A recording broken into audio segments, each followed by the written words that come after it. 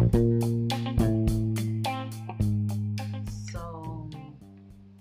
I've been having a great summer. Like, this is one of the best summers I've ever had. If you are waiting on my downfall, like, close your eyes and block up your ears because I hate this for you. I really do. Sorry.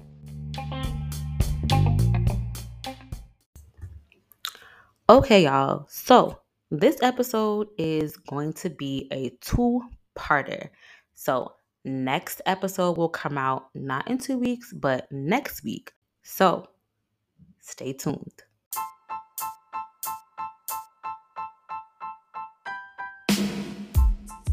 My name is Patrice, mental health therapist in training, and welcome to the podcast. You're in the right place if you're looking for a little raw honesty from someone who knows just a little something, but is forever humbled by the reality of still trying to figure it all out. Stay a while as I discuss, emphasis on cuss, all things concerning navigating renewed and updated faith, healing trauma, and reconciling the randomness of life. Now, I can't guarantee that you're going to laugh, but as for me, I'm going to give it a little chuckle to get through the tough shit. At the end of the day, we are all trying to get good at life. Let's get to it. I've been going to all these cool places in Brooklyn that many of them I didn't even know existed before the summer. So I moved back to Brooklyn in the height of the pandemic in what was that, 2020? Yeah, 2020. And I was working, so one, it was 2020, okay? And then I was working remotely, and I was in school remotely, and I was in my internship remotely for all of that time through till 2021. And then I started traveling back to Maryland once a week hybrid until I was traveling for a couple of days, like 1 to 2 days a week hybrid, maybe at the end of 2021 until the beginning of 2022, and then I graduated. Even though I came back to Brooklyn like that 2021, I was still seeing clients through that summer. I didn't leave my house, okay? I was inside. You know when Patrick and SpongeBob was beefing, and I think it was Patrick, one or two of them was like just looking outside their house, looking down at the other one, having fun, and the other one was inside salty. That was me. I didn't leave my house that summer when people just started going back outside. I was not outside at all because I was taking like 3 summer classes, seeing like a full load of clients. At that time was like 10, right? And then I was also working part-time, so I was not outside. And then I went right back into classes. I had like a couple weeks of a break, if that. And then I went right back into class. Why am I saying this? I didn't spend no time in Brooklyn. I didn't know Brooklyn and all the changes that were happening. So I've been to this place. This is actually the second time I'm gonna be talking about this place now that I should probably cool off for going to. If anybody owns this establishment who's listening there, sorry, but I've been to Lovers Rock more times than I need to have gone there at this point. Because I'm always leaving with contact information for somebody's uncle who ends up being just a little bit too obsessed with me, trying to get at this young cat and being just a little unkosher. Like, I don't know. The scene there is real crazy. The men are always a little too old, especially in the back of the spot. A little too old. And most of the girls are always a little too young. Because let me tell y'all, I don't know what's going on. Because let me say something. I don't participate in the generation wars with the younger kids anyway. All you Gen X and boomers could get it. I'm sorry, I don't care. And some of you older millennials too, y'all be on the wrong side of history sometimes. But let me talk about some of you Gen Zers if you're here. Our parents did the video lights. You get in front of it and you do you pat your poom poom, and you know what's good. You're going into the into the VHS tape for the night, that's a different kind of scene. I don't know what you kids are doing with this. First of all, being on live in a party is crazy. But if that's what you're into, that's what you're into. Do that with your friends. But this thing where you see people that you don't know minding their business and you come over with, I don't know if you on live when you doing it or you just recording the video for TikTok later. But let me tell you something. When you see Auntie in the corner twerking that eye on Uncle Leroy, mind your business, okay? Mind your business. There is no reason why I should be, skinning out my pum-pum in the corner, and then to my right, like the second coming of Jesus, comes this big light, which it takes me like 2 seconds to realize is not flash photography. It's a whole video being recorded of you coming to catch me with your, hey, don't hype me up. Don't hype me up. I didn't need you to hype me up. I've been doing this. I does this. Mind your business. Go back and dance with your friends. But I did not remember getting a consent form for you to put me on your live. I am a grown woman. I work in places where children have social media. Don't catch me lacking like that. That is crazy. And Lovers Rock has been that place. Shantae will be listening to this. And I want her to know that I hate her. Because she's the reason why I was in that place. Getting caught like this. Okay? And the man I was with was strong. He was very strong. Let me tell you something. Okay, so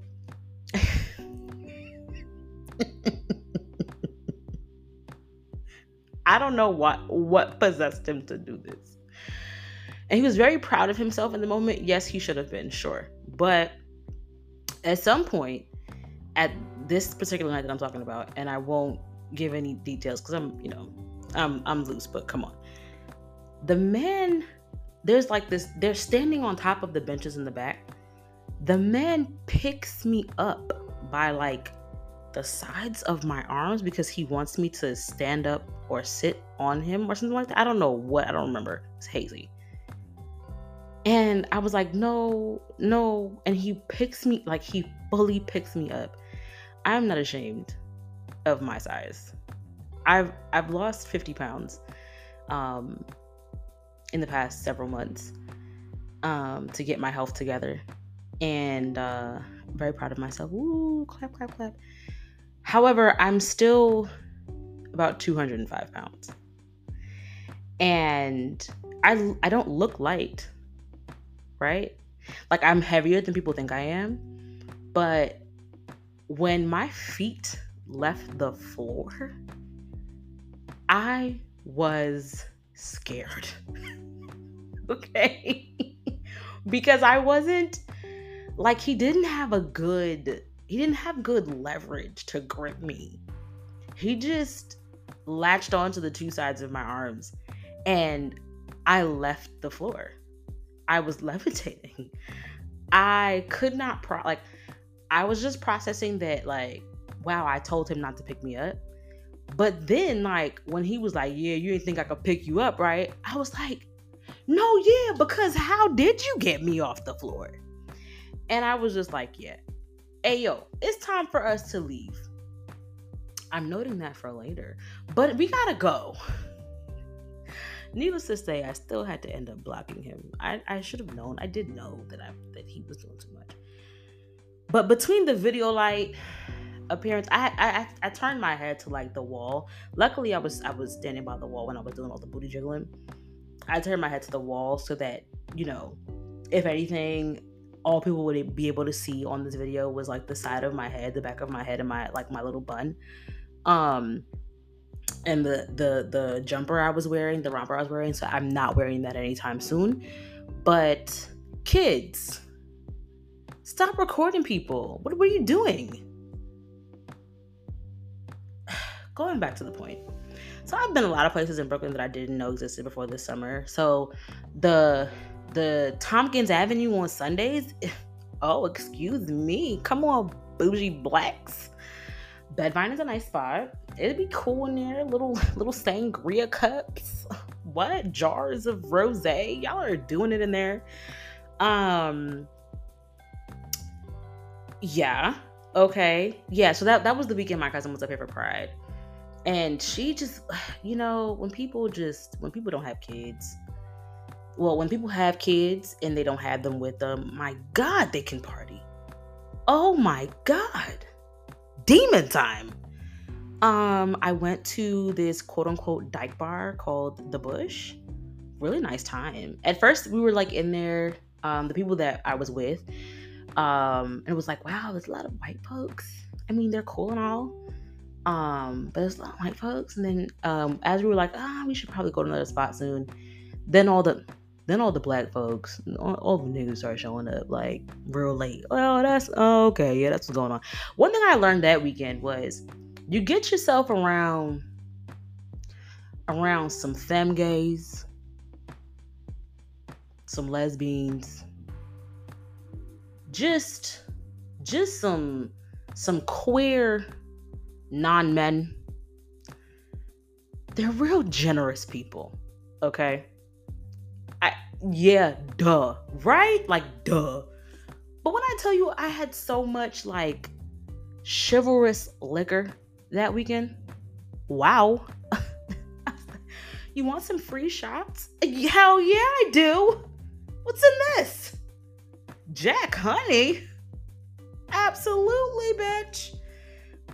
Speaking of bitch, I've been to Bitches Brew, which is a comedy show that happens weekly, which was, we've been in the writer's strike for a very long time. It predated the actors going on strike. So there were a lot of, both of those crowds actually in the spot at that point that I went with a friend of mine. Brooklyn Wine Fest happened. It was a really nice time. I thought it was just going to be some kind of like a bunch of like stuffy vendors inside of a indoor venue. I don't know what I expected, but it was really nice. At the Navy Yard, I was introduced to this South African wine. I don't remember the name of the wine. Oh no, it's called Her. Yes, it's called Her. South African Black woman owned wine. Very, very nice. I finally went to Smorgasburg, and I ate from a food truck from Everything Oxtail. Yo, if you know me, you know I love oxtail. I had oxtail empanadas. I had oxtail empanadas, and so at Everything Oxtail, I had oxtail empanadas and I had oxtail nachos, and the nachos were made from plantain chips. Very cool concept. So yeah, hibiscus brew, really, really nice. I also love sorrow. Love sorrow, love hibiscus. Very nice balance of ginger in the sorrow. I'm not drinking your sorrow if your sorrow don't have ginger. I'm very sorry. I don't understand it.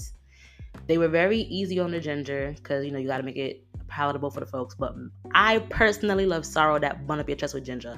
That is my preference. But their sorrow was very, very good. And then I had a sample of the smoothie-based one that was kind of icy. And it was actually really good. I didn't know how that would land, but it tasted pretty good. Next time I go back there, I will have like a full one of it. The restaurant is so pretty. I love pink. The restaurant is very beautiful, and everyone in there is very, very friendly, and the customer service is top tier. I went to Look Cinemas to see the Barbie movie. I didn't know we had like more dine-in theaters besides the Alamo, and it's 21 plus. That is my jam. Okay, I lived in Baltimore. I would go to a 21 plus theater, especially to see a movie that like kids might want to see, so that I wouldn't have to compete with the kids to see the movie. Yeah. What else? Oh, I saw Jasmine Sullivan and Ari Lennox at the Prudential Center. Sensational.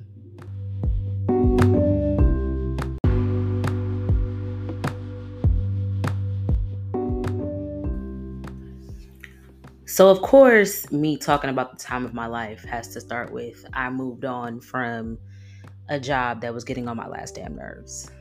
Because, of course. Um, and when I was telling people about, moving on from this situation, my immediate response was because they had me messed up. And that really is the long and the short of it. Like, the person that I was working under was actively gaslighting me. And because y'all use that term so loosely because it sounds sinister, I was hesitant to call it that, but it really, really was that. You know what I'm saying? Like, one moment it was like I was being built up, and in the next moment I was being torn down. So to make the long story shorter, because there's no short stories here, as y'all know if you've been listening for any amount of time, I literally broke down in tears because I knew that I was behind on so much paperwork. And I went through all the things that I knew that I was backed up on. And, what I had asked for that day was just space to not see my clients, just take the rest of the day to have mental space, because I was sitting there doing, preparing to see them, preparing my, session plan for the day, and then catching up on some other work. And I was crying the whole time. I was literally in bouts of tears on and off throughout the morning. I had this phone conversation. She wanted to call and talk to me. I had this phone conversation, and then she was like, "Well, is it personal? Is it just, we had a really good relationship up until this point." I kind of just gave that overview or whatever, and I was just like, I just really need a break in this moment. Like, I just need a moment. It's just all coming to a head in this moment. So, she says, that's cool, whatever, cool. Oh, you're not behind. Like, can you just trust me? Like, you're doing fine. You're doing great. Da da da da. This and the third. 2 to 3 days later, I start to get emails that she sends with my director copied on them. And I do mean like a fire hose worth of email. Well, maybe that's a little bit of an exaggeration, but just a stream of emails of a bunch of reports and things and other tasks that I am behind on due date wise. Some that she told me not to worry about prior to this conversation, and others that we're supposed to work on together, all kinds of things. That basically she tells me that I'm being told that I am behind on, and like, I need to have a plan for getting them done. And as a result, this is a job that I don't have to be in the office more than once a week, because the other days I go to people's homes.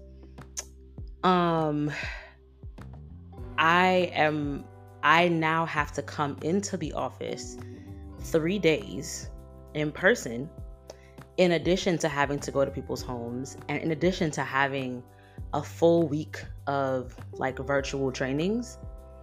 That the trainings will now be done in the office, but I have to be in the office those 3 days to overlap with days that she's going to be there, so that we can figure out how to get me caught up.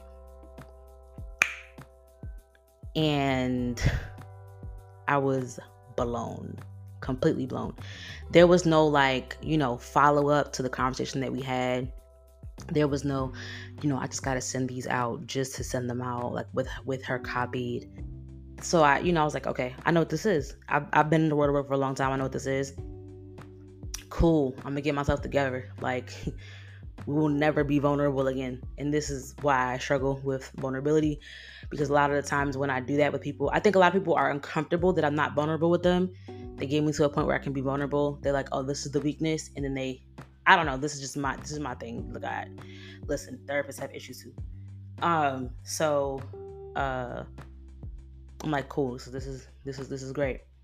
The 3 days she tells me to be in the office, I see her none of those days. I think one day, the Friday, we overlap for a couple hours. And she asked me what day, like how long I plan to stay in the office, or what time I'm planning to leave. And I was like, I plan to be here whatever time the office closed. And she was like, oh no, Patrice, I would never expect you to do that. Oh my God. Like, it's Friday. It's nice outside. Like, just go home. Like, oh my goodness. I'm looking at her and I'm like, this is the face of a crazy person. Like, there's nothing, there's not a better way. This is the face of a crazy person. And I'm uncomfortable. So the first day I did see her, actually, I did overlap with her the Wednesday, the first day. She had this whole thing. She was like, is everything okay? Because, like, it just feels uncomfortable and I don't like uncomfortableness. No, shorty, like, nothing is wrong. Like, we just not cool. Like, this is nothing. It's just business, baby. Like, there's nothing to talk about, nothing to kiki about. Like, I'm just here to get my work done, give it to you, and dip up out of here. So when I said that we didn't overlap, it was like she came in, we had the meetings we usually have, and I basically saw her for a little bit of time because I had to dip out because I had clients, but she left before me. Like, there was no reason for us to be there. We didn't go over anything together. There was no special meetings, nothing. There was no, okay, make sure you do this, make sure you do that. She was the one who was uncomfortable because she couldn't have that same email energy with me in person. It all went to shit from there. So sometimes she would try to be chummy, and I kept my shit together. Like, I basically I started to work like 12 to 16 hour days, catching up on everything because I could not rely on this person. All of a sudden now she's sick. She claimed that my calendar was supposed to be shared with not just the supervisor from the other team, but everybody else on the other team that I never interact with. But I woke up the next morning already saying that I was going to quit. So I quit. I quit. Yeah, I've moved on from that job. By the time I left the job and I had a conversation with my director, I had caught up on everything that I was behind on, mostly by myself. And there were some audits done on my files, and 75% of the things that were missing, my supervisor was actually responsible for. So let me just put that out there. Okay. I had space to really think about what I want and how I want to live and how I want to show up in spaces that I earn money. How I want to have to be required to show up in those spaces, right? When I have to provide labor in exchange for money. A lot of soul searching has happened. A lot of, just really, really thinking hard about not trying to opt for the thing that feels safe for security. Because that was a big thing for me. Like, I want to be stable. I want to be able to pay my bills. I want to be able, just to have the steady flow. And in doing that, I ended up in two really, really terrible work situations that I couldn't enjoy the stability that they provided me.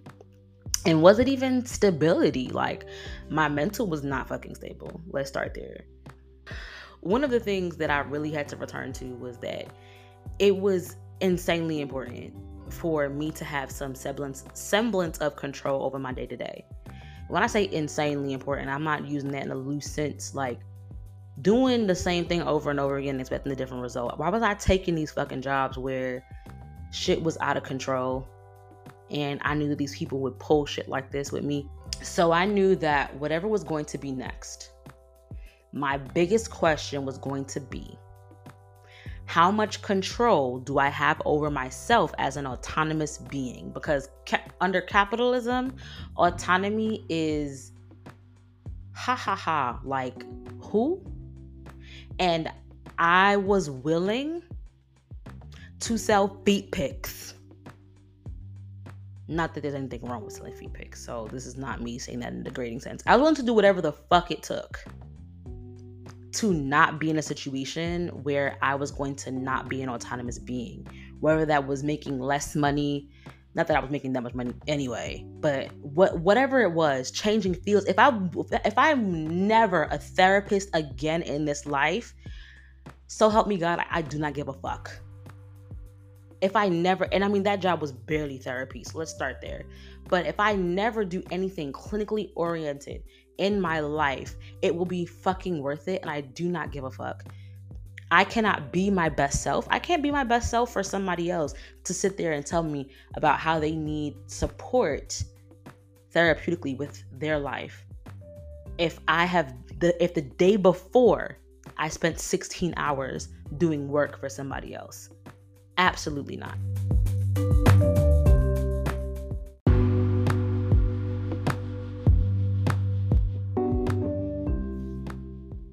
So one of the things that I did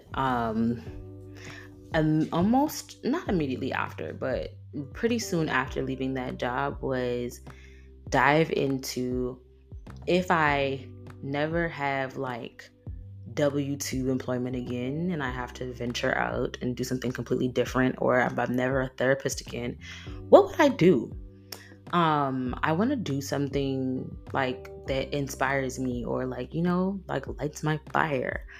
So I picked up The Artist's Way. I got the book, and then it sat for a little bit, and then I posted on Instagram in my stories, like, and a couple of friends were like, "Oh wow, like, I need to read that book." So I got some people together locally who I knew were like either creative in some specific way, or were writers specifically, and was like, "Yo, like, you want to get something together and like read this with me over a couple of weeks? Like, I got some bitches who do stuff. So, and like, let's do this." And shout out to people who like really frequent me and just think that I am a trustworthy person. So the book thus far has really opened my eyes to a lot of things. So I mean, would I consider myself an artist? There's some things. And a creative. It's so interesting. I mean, that's one of the things that she says, like, everybody is an artist, everybody's creative in some kind of way. And that's true. Like, I've played music as a kid. I do sing a little bit. And I used to do like a lot of creative writing as a kid. But now I think that I'm creative in like more structured ways. Like I see even this, like the author might like wag a finger at me.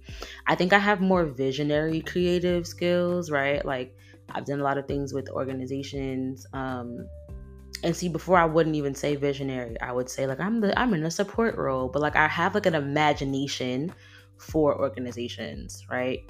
Like if I wanted to make it a metaphor, you give me a paintbrush and I can like in an easel or whatever, I can paint out like someone's, vision, or I can create a vision for what someone's like social enterprise or social, thing can look like. Not social thing.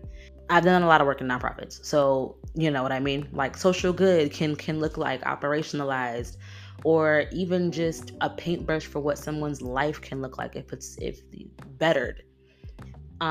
So that's a way that I think of myself as creative, and that I think has its own lane of artistry, if you think of it in that sense. But then also even doing things like this is creative. And I started also like posting a lot of things on Instagram. I'm not necessarily looking to be an influencer or even looking to be, you know what I mean, like a content creator. I'm calling myself that, like on a business card, just for networking purposes, just to like have a thing tangibly.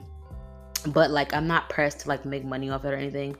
But I think I've been having fun with the process because it feels like a nice way to market myself as a person, or just to put myself out there as a person. And that's something that I've been doing prior to even moving on from this role. That's also related to things that were going on in my life personally, where I felt like I had spent a lot of time kind of like hiding.